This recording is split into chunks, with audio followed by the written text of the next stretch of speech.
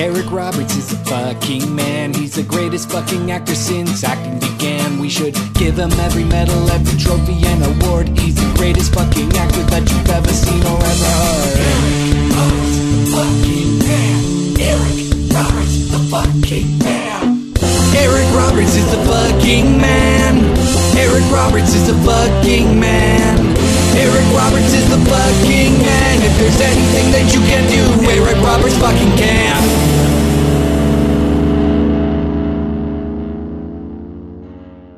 In pins? No, it is open. If a top spins, dip in soot. It's episode number 98 of Eric Roberts is the fucking man, the world's slimiest Eric Roberts related podcast. I'm Doug Tillian, and joining me as usual is Mr. Fancy Pants, Liam O'Donnell. How you doing today, Liam? So fucking fancy. I can't even do anything. You are a fancy lad. That's what I keep hearing on the internet. Well, you know, that sort of came about because I bought a fancy lad outfit for a party, but it just fit me so well. I just wear it all the time. You wear it all the time. Liam, at the beginning, in my little intro there, I did a lengthy palindrome, Liam. Yeah, I don't like palindromes. Now tell me why you don't enjoy the old palindromes. You know, it's just showing off. That's all you're doing there, is showing off. Liam, what's your favorite palindrome? Well, I literally just said I don't like them. Yeah, but B, that, well, A, I don't listen to what you have to say, but B, just because you don't like them doesn't mean you don't have a favorite. Like, Madam, I'm Adam. That's a pretty good one. No. How about just something simple like Bob? Bob is pretty good. Liam, did you recently go to X-Fest? Did you go to that? I did! Oh my gosh, I can't believe you paid attention enough to my life to ask me about something. Now, X-Fest, just tell us what that is. So Exhumed Films is a organization that has been hosting 35mm horror screenings for about 21 years. And at a certain point, they decided, hey, we don't just have horror films in our collection. Let's start doing some exploitation screenings. So they do a 12-hour? Yeah, I guess 12-hour wow. Event where they just show exploitation films on 35mm, and you don't get to know what it's going to be ahead of time. You just pay, and you come, and you find out. Did you stay for the entire 12 hours, Liam? I left. I had to drive home. So I missed. There was a movie called Survival Run that I didn't get to watch. I watched the beginning of, but then I left. And then that was it. And then that was the last thing that happened. Okay, so you just missed the last film. That's not too bad. Well, yeah. Well, yes. Why are you hesitating there? Doesn't matter. Never mind. I never brought it up. What was your favorite movie of the festival, Liam? Oh, you know, this is why you're asking me, because my favorite film was the first film, which was a Canadian film that both you and a friend of the show, Rob Scavarla, recommended to me, and that's a little movie called Siege. And also known as Self-Defense. Also known as Self-Defense, filmed in Nova Scotia. So not only a Canadian movie, Liam, but a East Coast Canadian movie, even closer to my heart. The movie made Halifax look so fucked up. And I was like, why would anyone live there? Because it's like living in early 80s New York, but without any of the culture. Well, also, what did you think of the... you know what? I'm not going to ask you that because it actually presupposes that the people listening to this would know that movie. But maybe we'll talk about it some other time, Liam.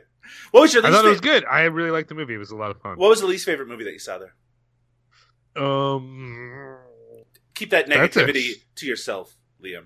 Okay? Oh, sorry. All right. Well, our guest this week is a writer for the Austin Chronicle and a writer for Film School Rejects, the website. It's the returning Matthew Monagle. How you doing, Matthew?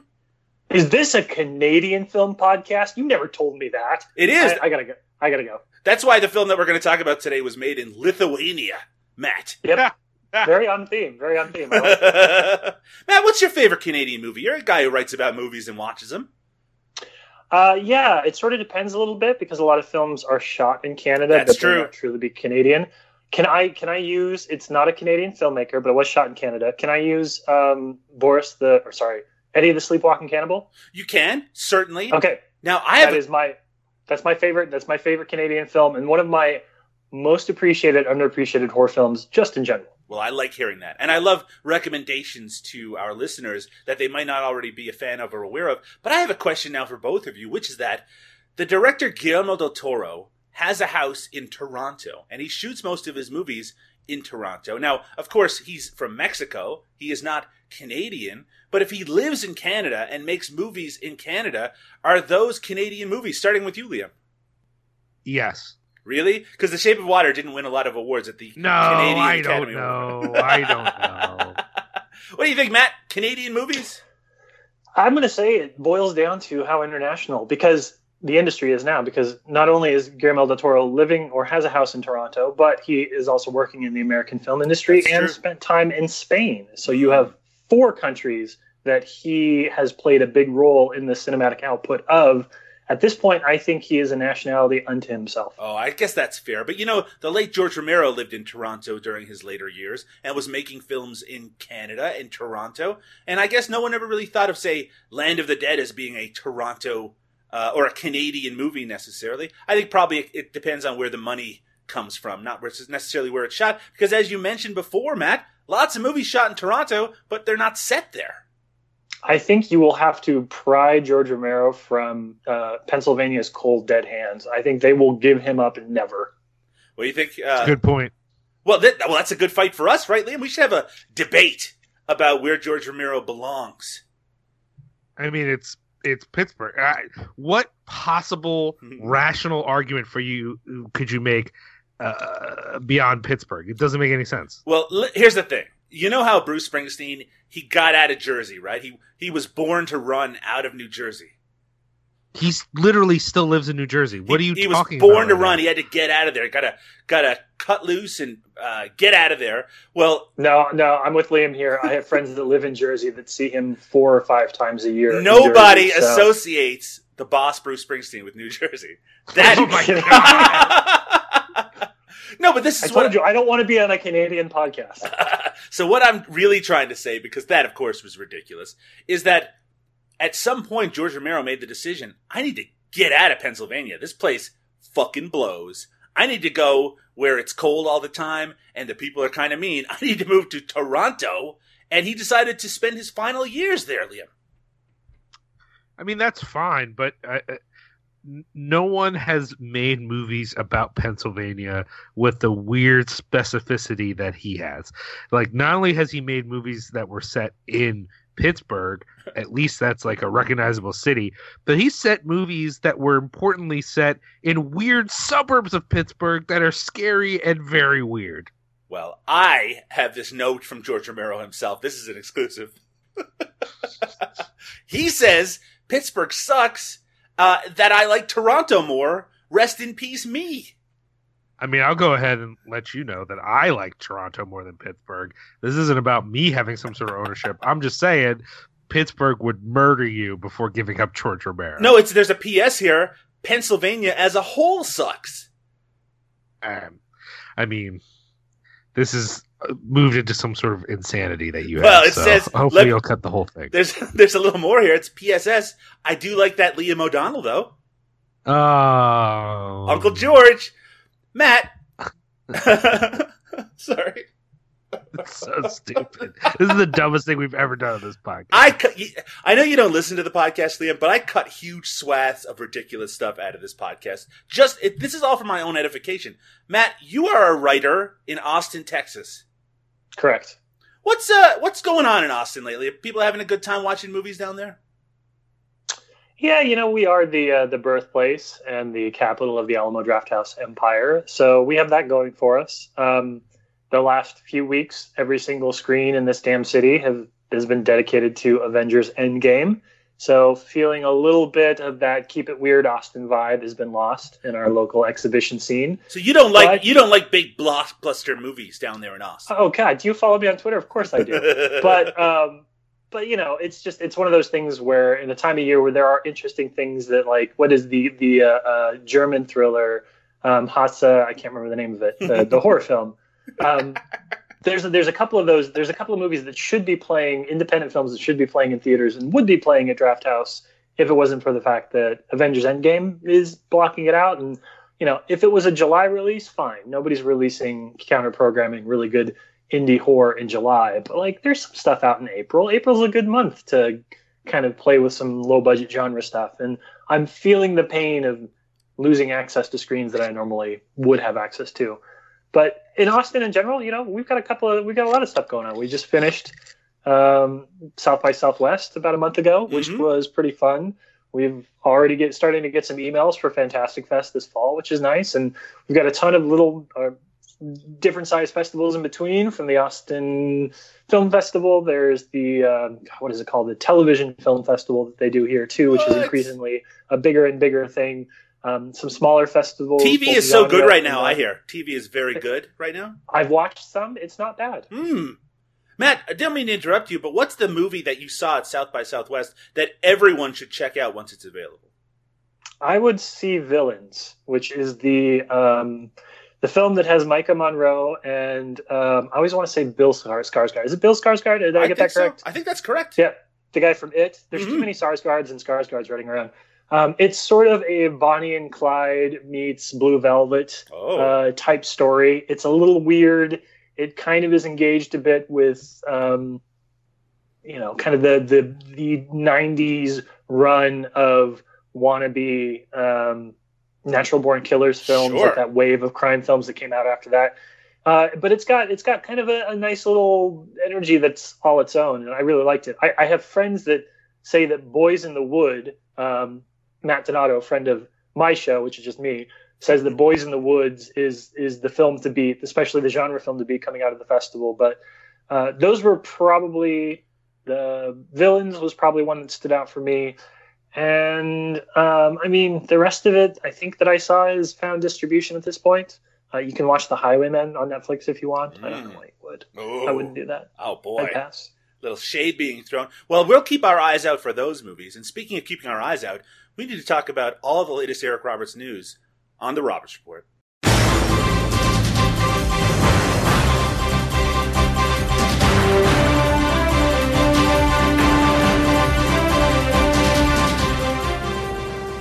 It's the Roberts Report for episode number 98 of Eric Roberts is the Fucking Man. And as per usual, we start with a deep dive on the man himself's Twitter feed. You can follow Eric Roberts on Twitter at Eric Roberts, all one word. Just 18 hours ago, Eric Roberts was tweeting. This was a response to someone who tweeted on Twitter, "I just about hung up on my kid when I saw Eric Roberts on hashtag #MyCatFromHell. I love this show at Jackson Galaxy." And Eric Roberts responds, "We all love Jackson Galaxy, but never hang up on your kid. You did say just about, so we're good. Thanks for watching, though." So Eric Roberts, he is not a fan of people hanging up on their children. Liam, you have a young child. Sure. Now, do you think that Eric is giving some solid advice here, that if you were on the phone, now, of course, I imagine your child does not have a cell phone yet? Nope. No, but if you were on the phone with them, did you think that it would be a rude or damaging gesture to hang up on them in order to watch a reality television show? Yeah, but I mean, we're talking about Eric Roberts on, Cat from Hell. That's a whole different situation. Oh, you mean you're talking about Eric, not Eric Roberts on My Cat from Hell, because he wasn't labeled a famous actor on that show, Liam.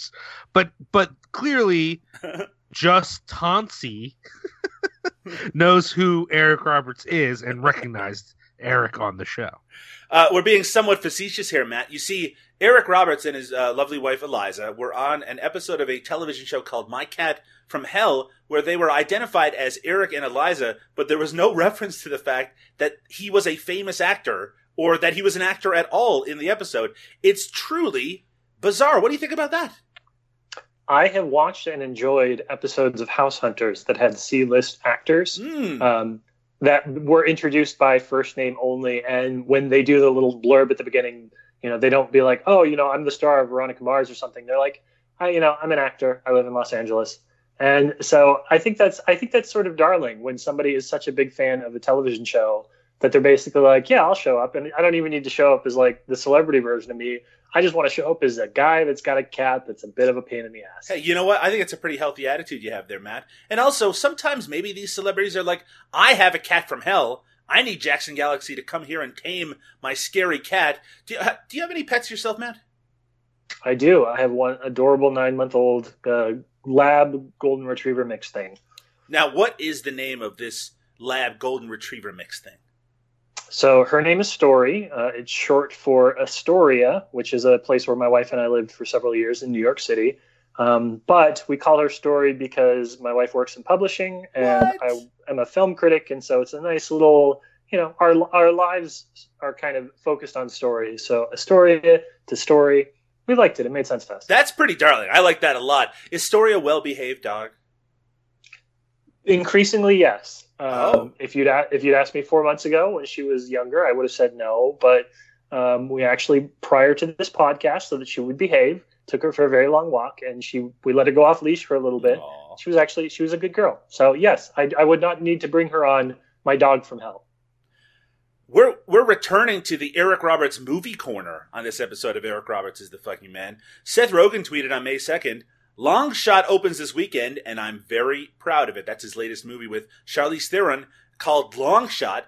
Eric Roberts says, another huge score, no pun, from Wave Uno. Fantastic music choices in this majorly wonderful movie. Everyone should be proud. If you like Bulworth, Animal House, Pretty Woman, anything, you'll love that Long Shot movie. Now, Matt, you are a film critic. Have you seen this Long Shot movie?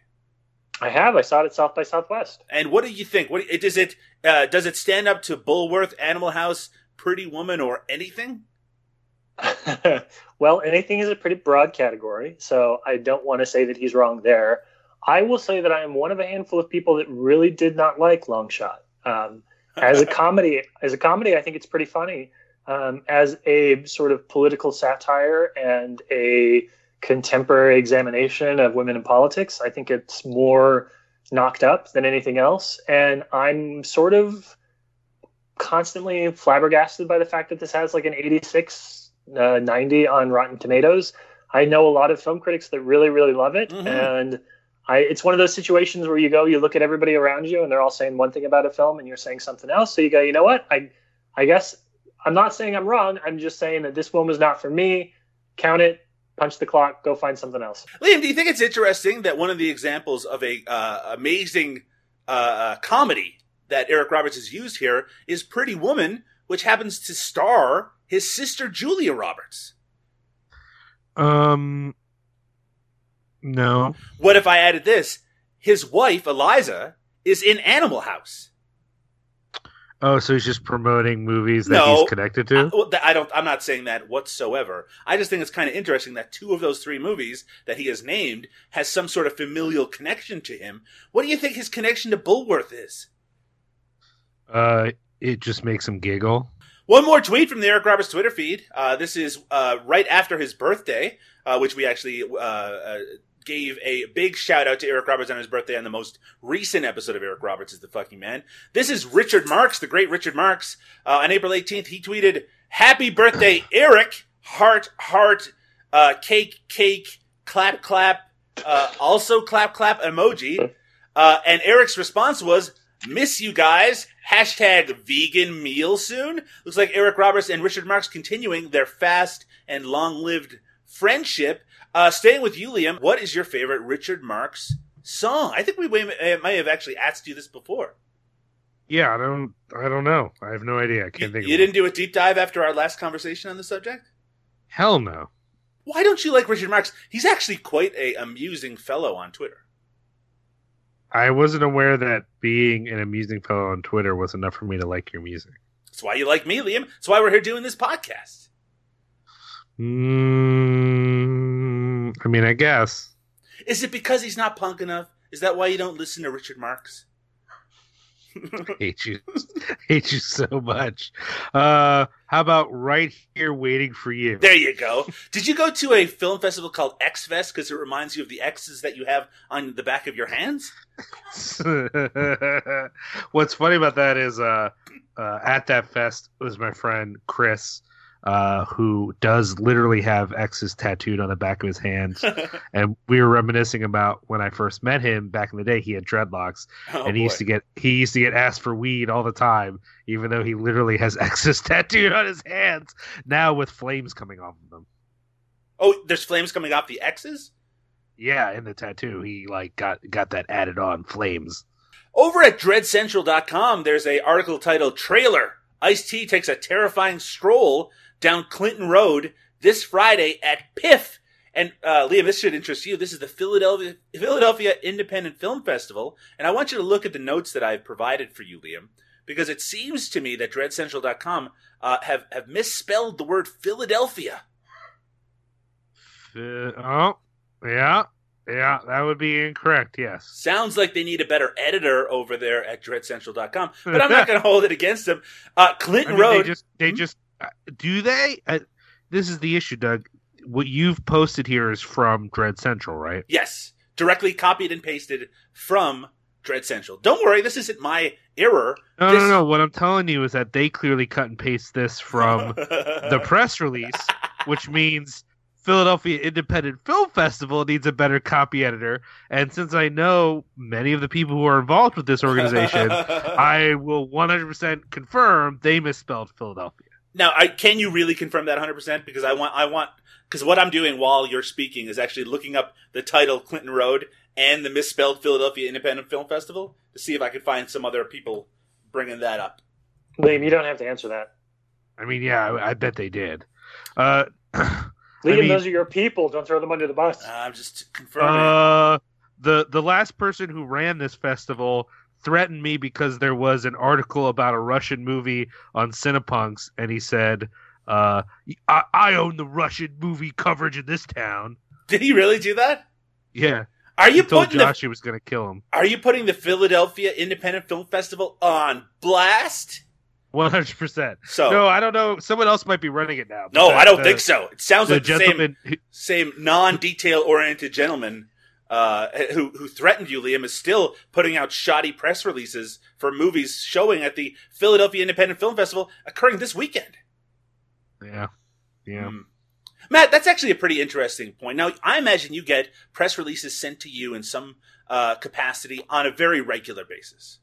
Yes, daily. What makes a press release interesting enough, if it's about a movie that you haven't heard of before, what can be in a press release that would make it pique your interest? Well, honestly, it's a combination of who the publicist is and if I know them, if I have something of a working relationship with them, usually that will count for something. Sure. Locally, there's a couple of publicists here in Austin that if they're repping a film, I can usually say that it speaks to quality. There's a few publicists I won't name their names, mostly because I feel like I will probably mispronounce them because I've only ever seen them in writing. But if they send something my way, I at least will read the full press release. Otherwise, if there is something that is related, usually because the stuff I'm getting is stuff that is played a few festivals or is making the jump from the festival circuit to VOD. If it's something that I remember somebody talking about on social media, I'll follow up with that.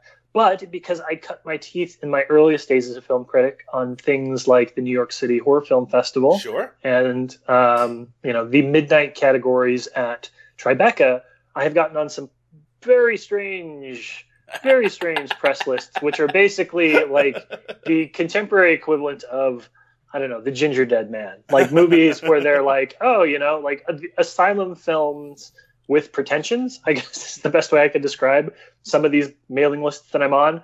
But I will say I never feel compelled to come at them or be frustrated by them because my day job, I work in marketing. So Sure. I understand the hustle of what they have to do.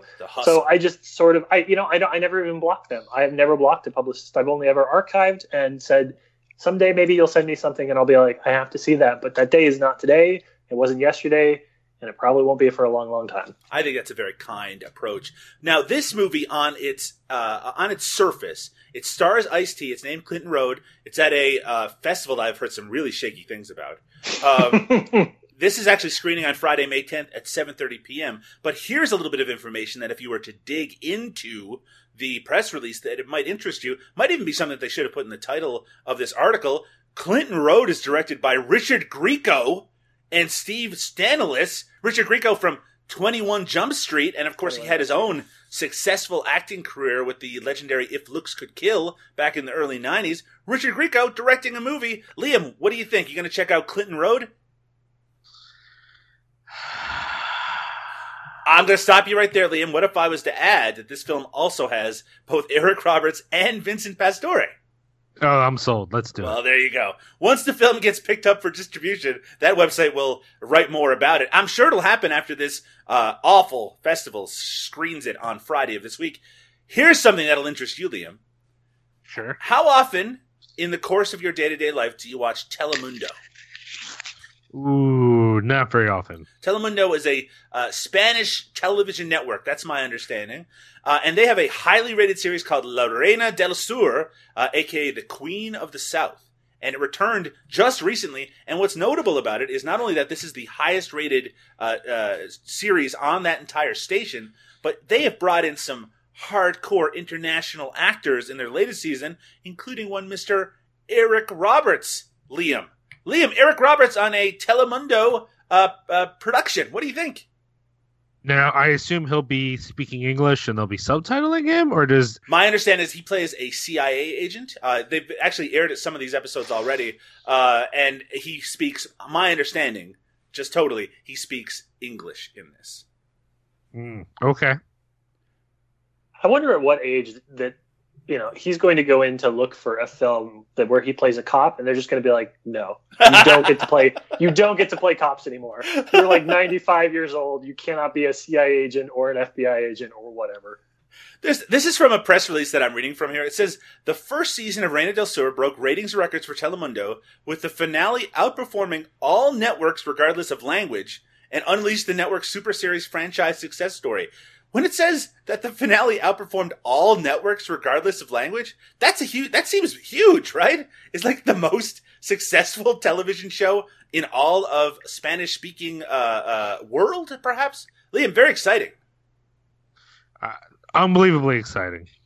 Do you happen to know how many? Do you have viewership numbers? Just I'm curious because I know off the top of my head, last week's episode, not yesterday's, but last week's episode of Game of Thrones had 17 million viewers. I mean, that's pretty good. More than 17 million? I don't have the numbers in front of me, but I will say I have a couple of friends down in Mexico. They don't care for this Game of Thrones thing. I think it's just a fad, really, that will rapidly end very soon. It'll never last, and I'm going to say, based on nothing, that this show had 20 million viewers. Yeah. So it wins. Hey, I don't have any, again, I can't support it with facts or data, but I feel like what you're saying is true. Hey, I feel like it's true too. Over at ThriveGlobal.com, there's an interview with an actress named Susan Chambers, and I'm only bringing this up because I did my usual Google search for Eric Roberts related news. This is an actress who was in a movie called In the Name of God with the Cheers star John Ratzenberger. This is a faith-based movie that also featured Eric Roberts. This actress has a small part in the movie, and she tells a story about Eric Roberts and working with him. She says it was a crazy 2 weeks filming. I got the script the night before and stayed up till 2 a.m. just to read it. Eric Roberts was a delight to film with. I was so nervous the first day. Eric walked past me in the hall. He jumped back away from me and rubbed his butt like I pinched him. Ha ha! I started laughing. He exclaimed, "Well, at least she has a sense of humor." That broke the ice, and I relaxed. Matt, classic Eric Roberts story here. Pretending that someone pinched his bum, gave him a little goose here. What do you think? I am a question and a comment. My question is, do we know, is Eric Roberts religious? Is he performatively or publicly religious in any way? That is an excellent question, one that can be answered by the host of an Eric Roberts-related podcast. So, I have done a little research on this topic, specifically because we've covered a number of faith-based movies here on Eric Roberts is the Fucking Man.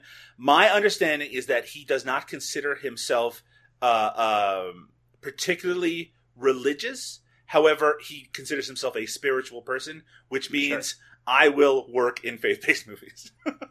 Recently added to the ever-expanding Eric Roberts IMDb feed is the upcoming Chronicle of a Serial Killer, directed by Steve Stanilis. Now, if that sounds familiar, that person's name, it's because he also co-directed that movie with Richard Grieco, starring Ice-T, that we talked about just a moment ago. He's a prolific actor, producer, and a former security guard for the stars, including, I believe, Leonardo DiCaprio. And this movie, Chronicle of a Serial Killer, has a all-star cast, including Tara Reid, Dominique Swain, but this is the big one, guys, DMX.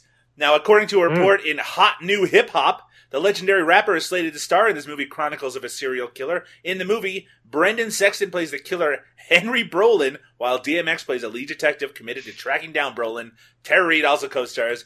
This film also features Eric Roberts as Judge Warner. Chronicles of a Serial Killer, or should I say Chronicle of a Serial Killer. Matt, what do you think? Does this sound like something that you'll go out of your way to check out and write up as a professional film critic? I don't think it's a pitch I could get paid for anywhere.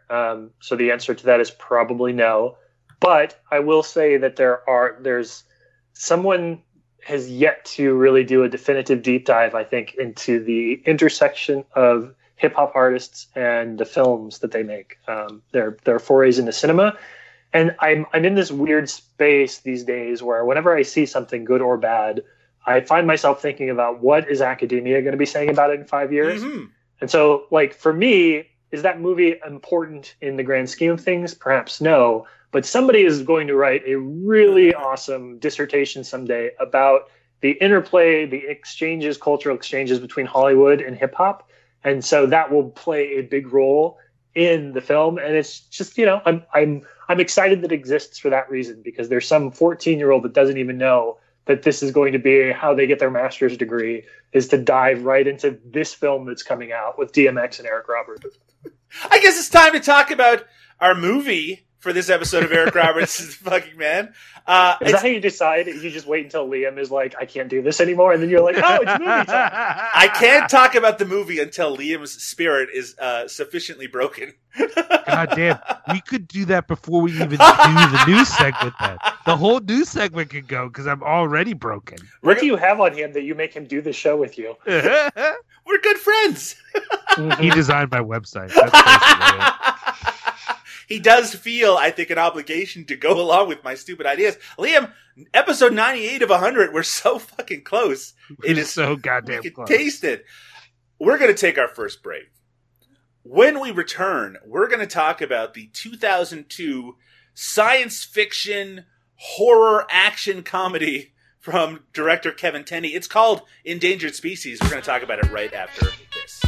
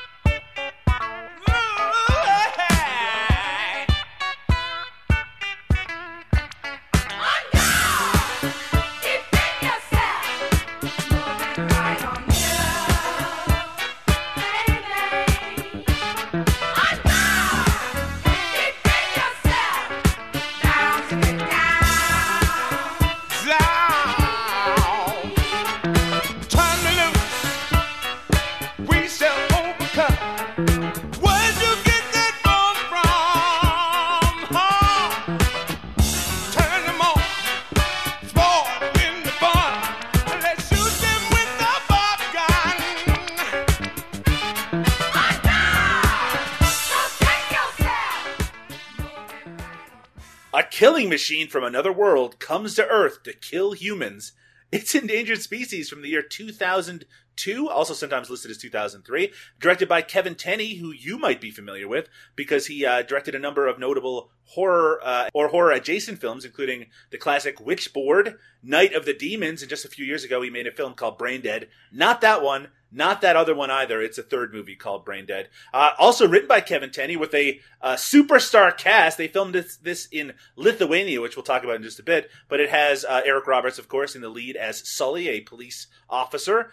There's Arnold Vosloo, who you might know from, from The Mummy, certainly, but some other roles as well, including the straight-to-video version of Darkman in the two Darkman sequels. And John Rhys Davies, a notable racist. We'll talk about him in just a little bit as well. Endangered Species from the year 2002. Matt, you chose this for us to watch. What did you think of it? I kind of liked it. What? Yeah. So there's a lot to discuss here. Yes. Let's not bury the lead in terms of where this movie exists culturally. This is a film that opens on gratuitous nudity in a gym. This is a film with the sort of low budget late 90s early 2000s special effects you would expect to find in an episode, a particularly good episode, mind you, of Mystery Science Theater 3000.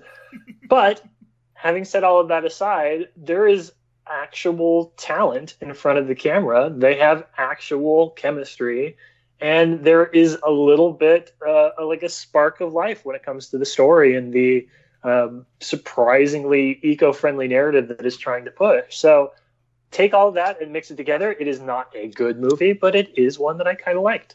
It is surprisingly entertaining, and whatever money they had is very much on the screen, even if some of that is in the form of early 2000s computer-generated effects that maybe don't hold up as well as some of the physical effects in the movie. But it is very action-packed, surprisingly so, and it's also kind of funny. I mean, there's a lot of amusing dialogue. The interplay between the characters, sometimes it's a little much, but I have to say I was amused by a lot of that interplay, particularly between the police officers and their boss, who is obsessed with plants in his office. There's a couple of interesting character quirks that kept me engaged when maybe the overarching plot wasn't so much entertaining for me. But there's also a lot of recognizable elements in this movie that you might see from other films, which we'll get to in just a little bit. Liam, your thoughts on Endangered Species? I also enjoyed it.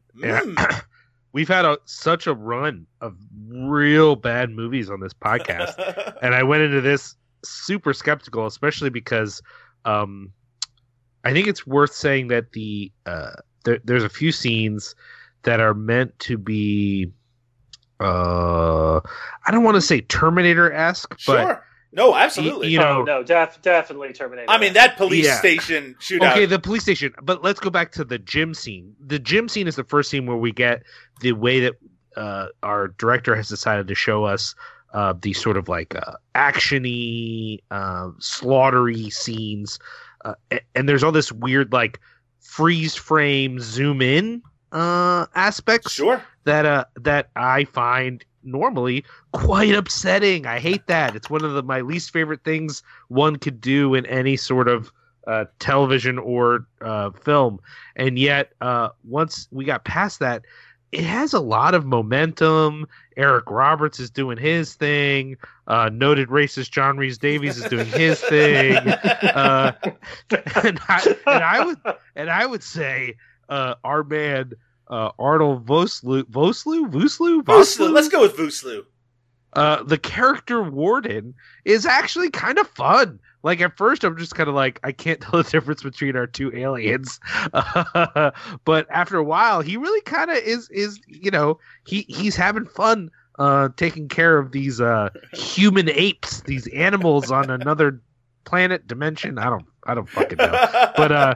But there's a lot going on here. I feel, I kind of feel like after a while that like even though some of the effects are real bad and some of the I don't know what to call them, visual habits that the movie uses are not so great. There's other stuff that just really works.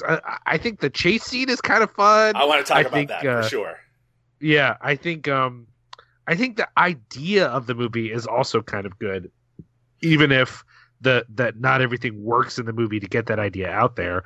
The idea in and of itself is not bad. Okay, let's actually talk about this idea, give it a little bit more elaboration, because it's fully possible that listeners have not seen this movie. So basically, there is a mysterious stranger who is murdering people in gyms across this city. He's going into gyms, he's murdering people, he's taking some of them, he's leaving some of them, but he's like massacring people in gyms, and the police are dumbfounded. He seems to be almost indestructible. They suspect that it's Arnold Vosloo, who seems to be a very mysterious stranger, and we discover much later in the movie that this gentleman is actually sort of like a hunter. And what he's doing is he's taking some of these beautiful corpses to make skin suits out of. And Arnold Vosloo is sort of like our caretaker. They compare him specifically to Jane Goodall and other people who kind of communed with animals.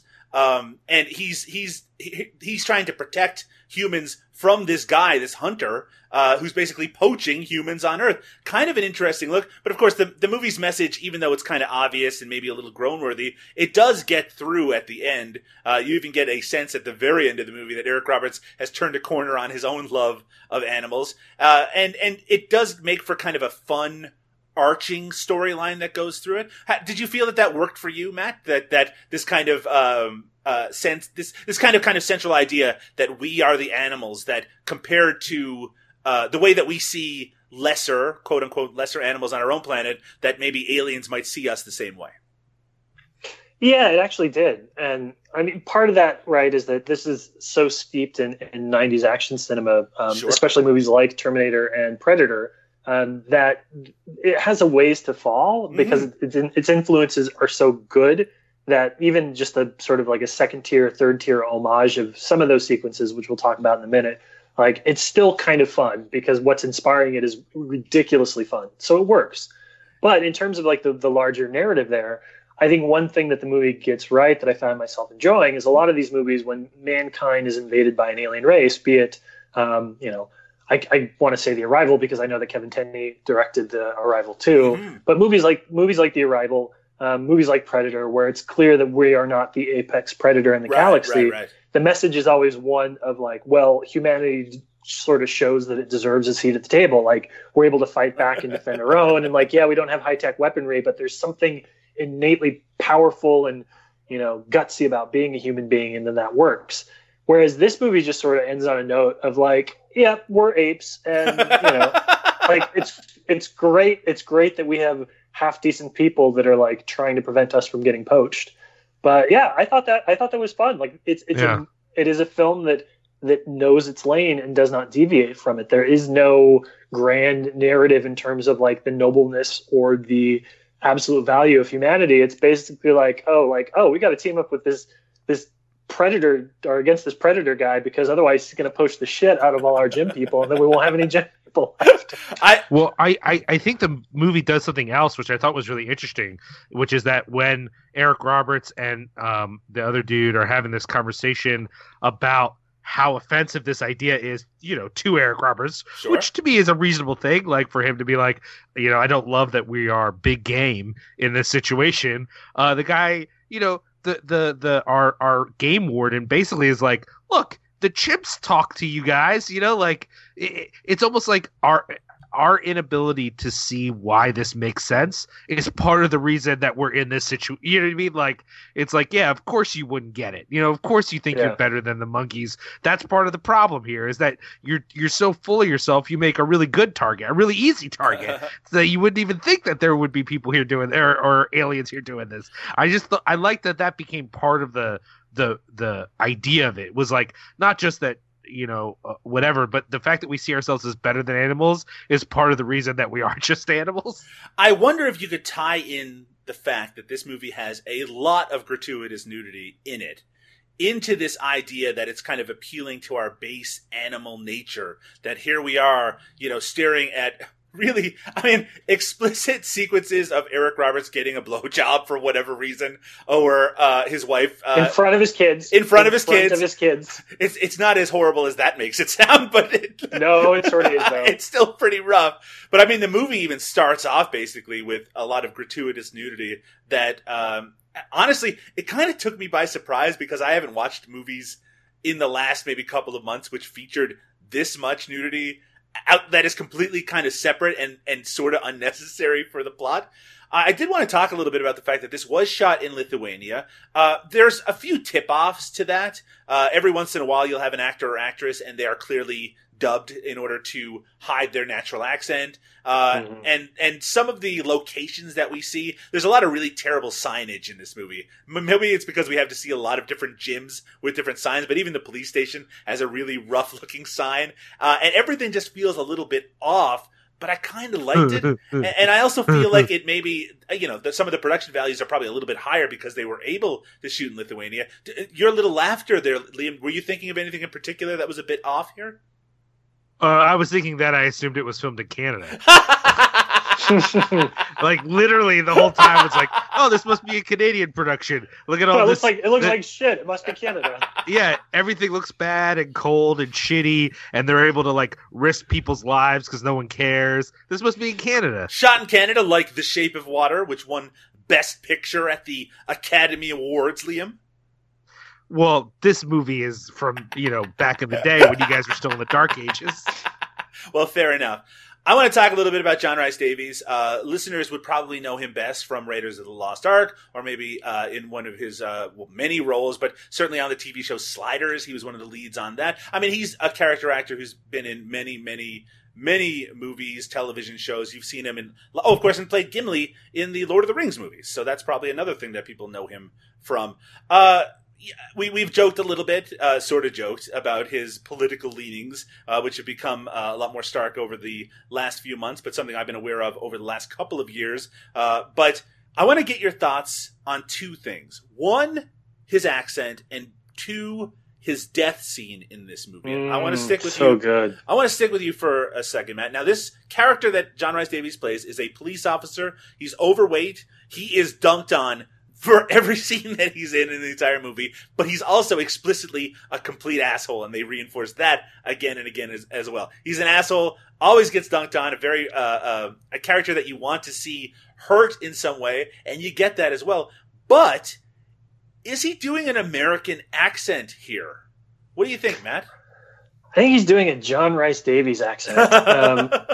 I think he has just entered the point in his career by now where he is like, listen, I'm going to do the voice that I've had for as long as I've had. I'm just going to it's going to be vaguely foreign, I guess is the best way I could put it.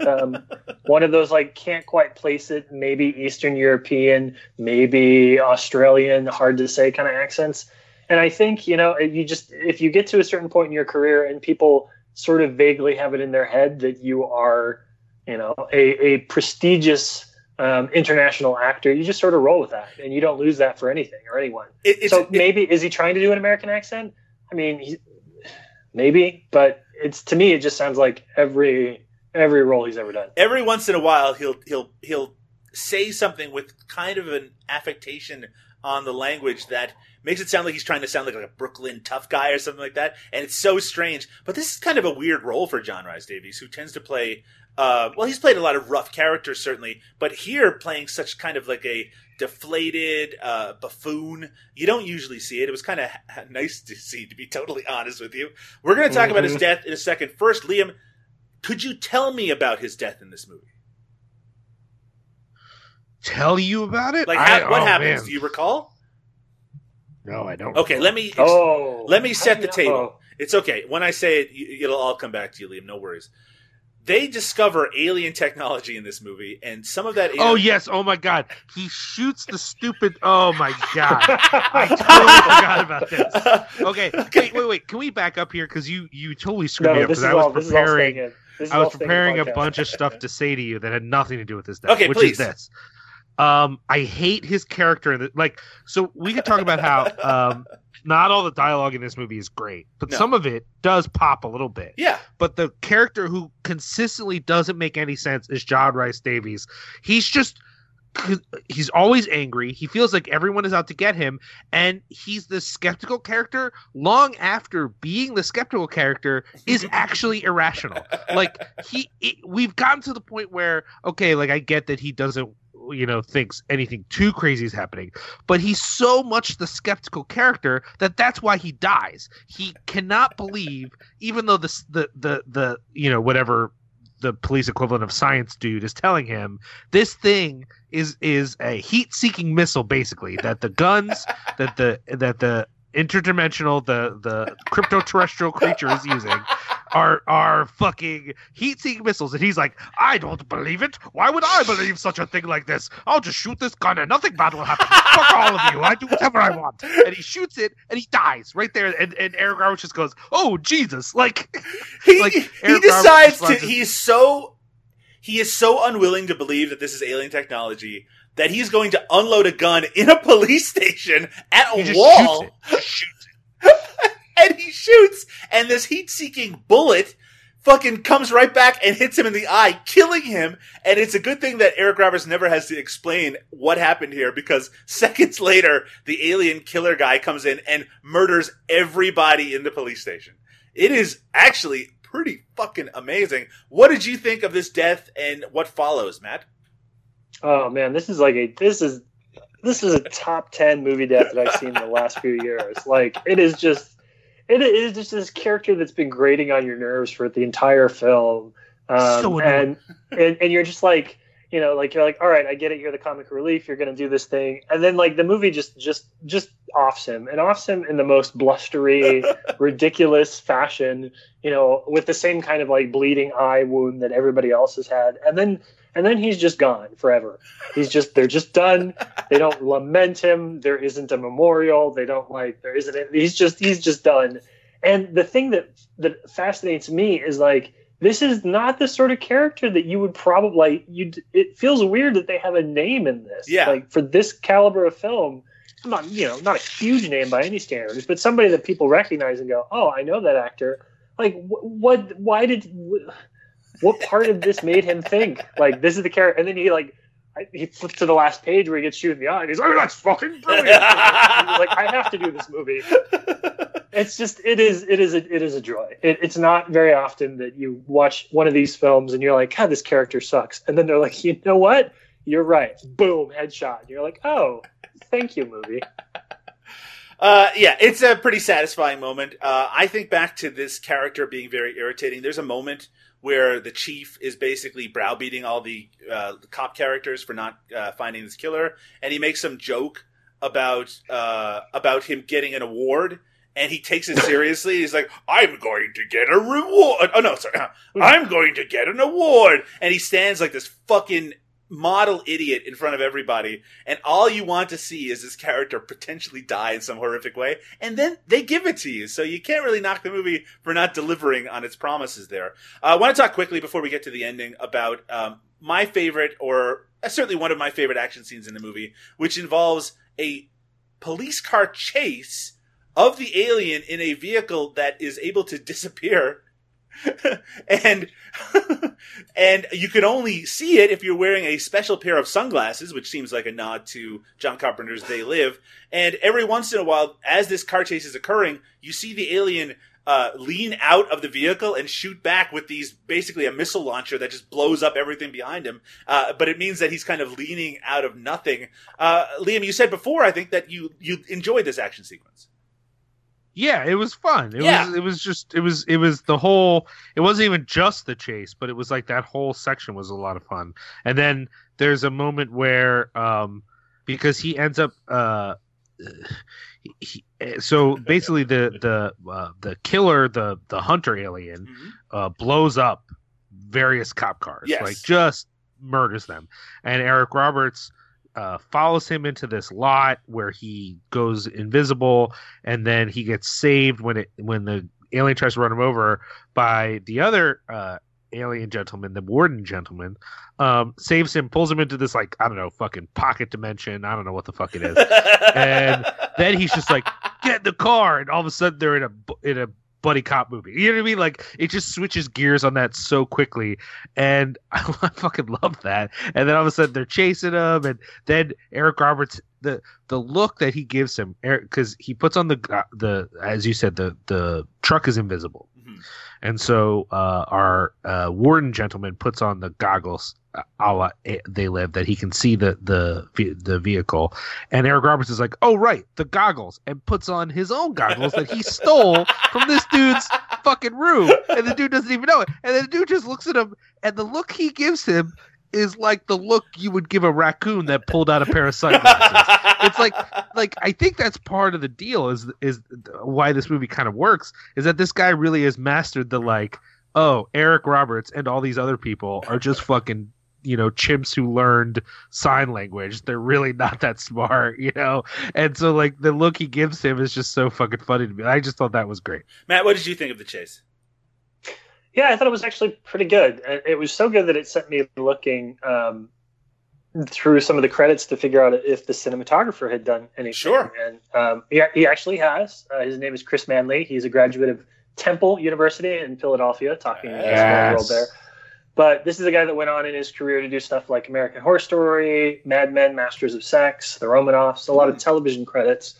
But it's just one of those things where you're, there's nothing between this and the shootout in the police station. Mm-hmm. There's nothing particularly unique or special about them. They're just solid. Yeah. But the fact that they're just solid is such a differentiator from this type of film that in and of itself is enough to stand out. There's a shot in the car chase that I remember where the van, before it turns invisible, it pulls a quick turn off an exit ramp and exits, comes rearing around the corner as the camera kind of pans and follows it with another police car chasing. And then the camera stops at this other police car that had been pulled into a gas station. Right, and suddenly that police car tears out after the other two. And it's not a flashy shot, but it's just, it speaks so much to the competence visually of how the action in this has been staged that you're just like, oh, this is a movie that actually has a sense of how these scenes should look. They're not just, doing the cool stuff or shots that they think are cool and then cutting together some random mishmash in post. Like, that shot had intention. There was staging. There was a series of events that had to take place in camera to get the desired effect. And I think that's kind of what impressed me the most. Is like it is a movie where the action sequences don't feel like they're cutting corners or they're a director and a cinematographer who are trying to constantly hide the fact that they can't do the things that they're doing. They're just actually doing the things that they're doing, and that's really refreshing. You did get the impression that this movie has a few more resources, perhaps because it was shot in Lithuania, than a lot of the lower budget movies of this time period, even with similar acting talent on screen in them. I do want to say that while the police station shootout is very derivative of the Terminator, it's actually still really impressive how it's staged in this movie. It is extremely violent, and you do see like literally dozens of people who are mowed down by these automatic weapons. It still has a punch, even if it's something that you've seen before, maybe multiple times. I think the ending is something I'm actually going to save in this case, particularly because this movie is available to watch right now on Amazon Prime in the United States. If you have a Amazon Prime account, you could be watching it right now. Don't turn off the podcast, listen to the rest of it, then go watch it. I want to talk about Eric Roberts, the actor in the movie. What's this fucking movie called again? Endangered Species. I want to talk about Eric Roberts, the actor in the movie Endangered Species from the year 2002 or 2003.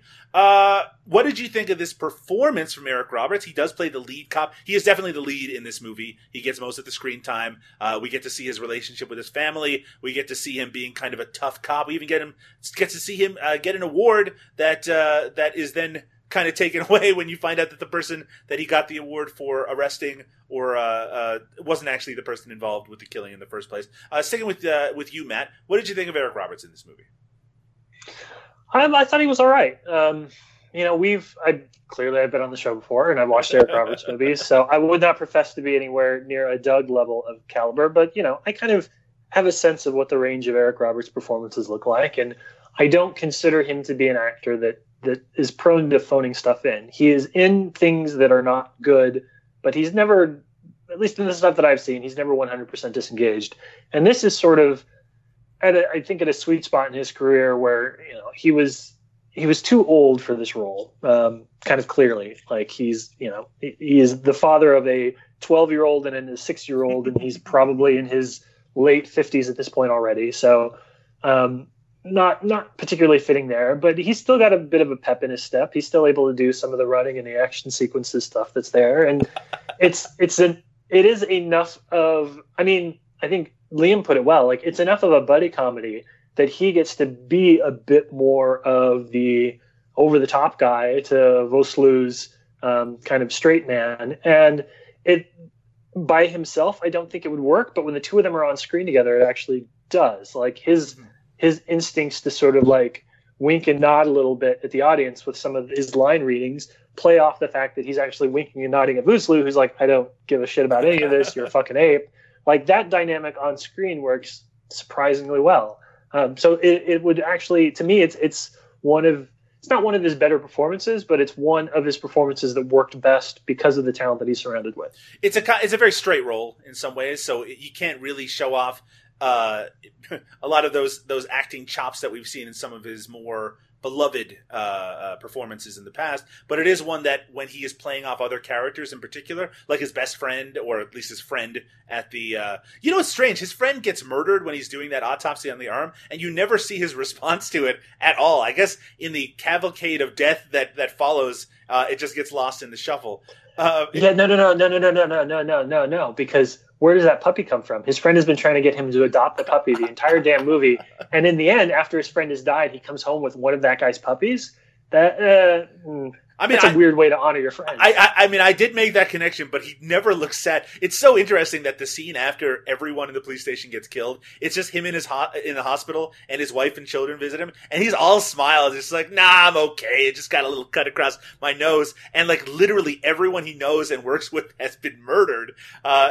Very interesting response to that. Liam, over to and his wife. His wife does take it in stride too. She's like, "Oh, if you get killed, I'm going to be really mad at you." And like, dozens of police officers are dead. At this point, getting killed is not the aberration. Like, he is going to die. Make a piece of that. I actually, some of the interplay between Eric Roberts and Arnold Vosloo in this movie reminded me of the classic science fiction action movie The Hidden, which had kind of a similar vibe and two characters playing off each other. Liam, Sure. what did you think of Eric Roberts in this movie? It was, you said it was a straight performance, and I would say that it almost isn't a performance. In that this is who Eric Roberts is, honestly. That there's a few moments where he's definitely doing a performance. Like, for example, I don't think he's literally getting a blowjob when his children catch him in the act.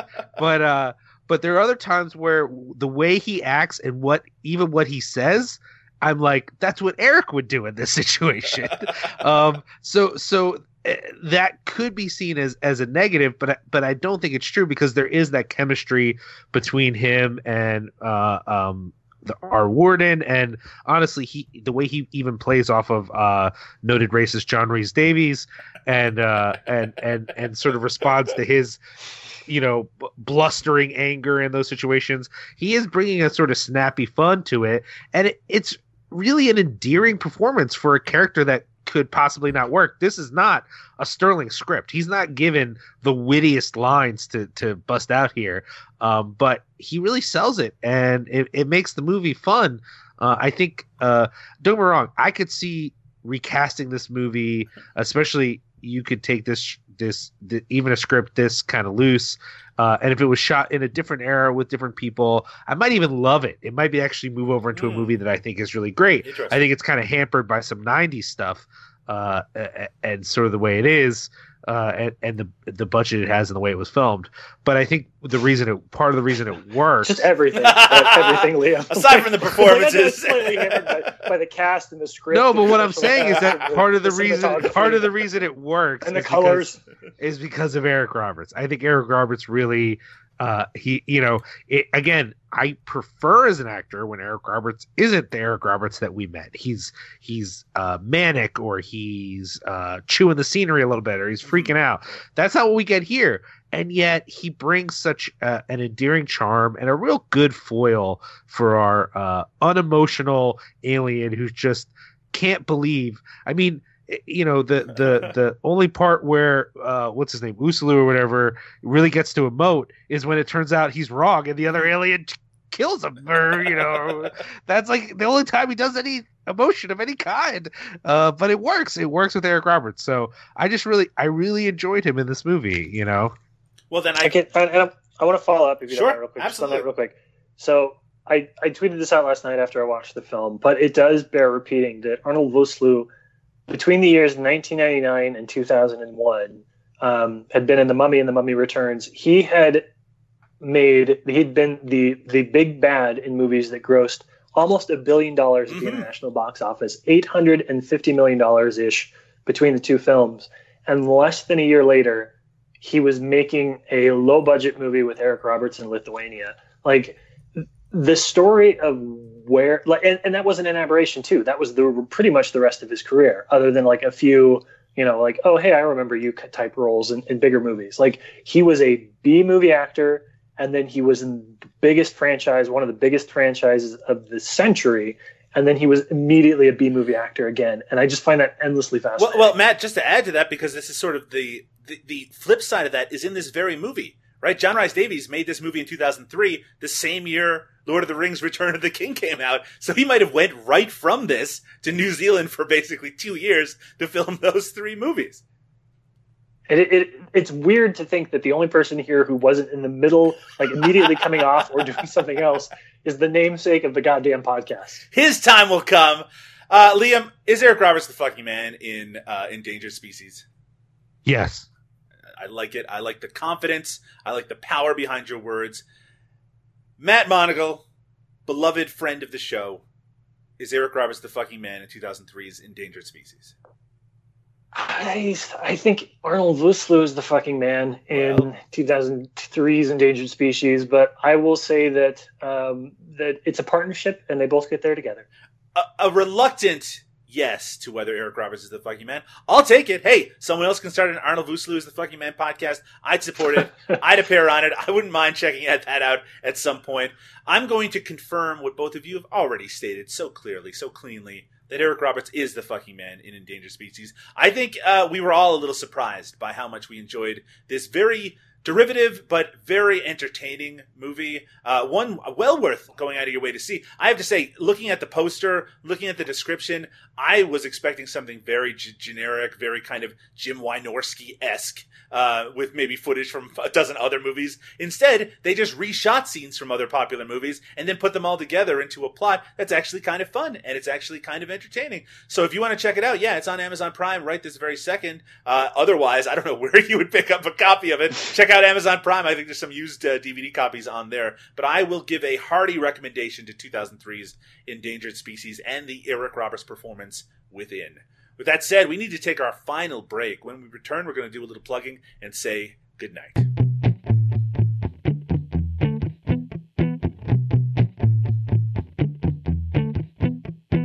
I'm looking down the hole, you're looking up at me. You're cold and tired, that is easy to see. Lower the rope to you, a bucket on the line. Your membrane will be soft and smooth and your heart will be mine.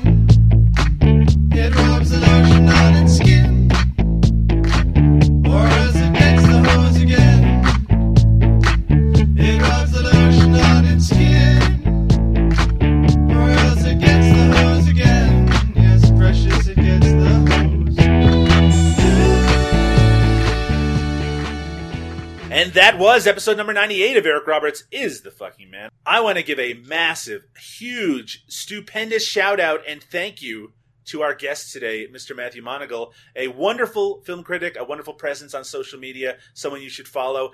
Matt, where can people find you on the internet?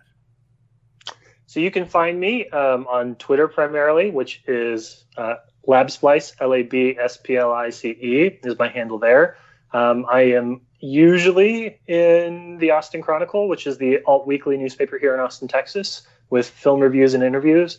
And I am usually in Film School Rejects on a weekly basis with features, interviews, reviews, just sort of a grab bag of different type of filmic content. But yeah, if you follow me on Twitter, you will get a lot of commentary about Game of Thrones, Elizabeth Warren, and apparently Eric Roberts films. Yeah, well, it's all good stuff. And you know what? Sometimes on Eric Roberts is the fucking man, my recommendation to follow people on Twitter is kind of half-hearted. Certainly when I suggest following Liam, you can feel that it's forced when I'm saying it. I'm just going to say I fully support you following at Labsplice, and I'll put that in the show notes. And you better do it. I'm going to check later, so I'm just going to say that right now.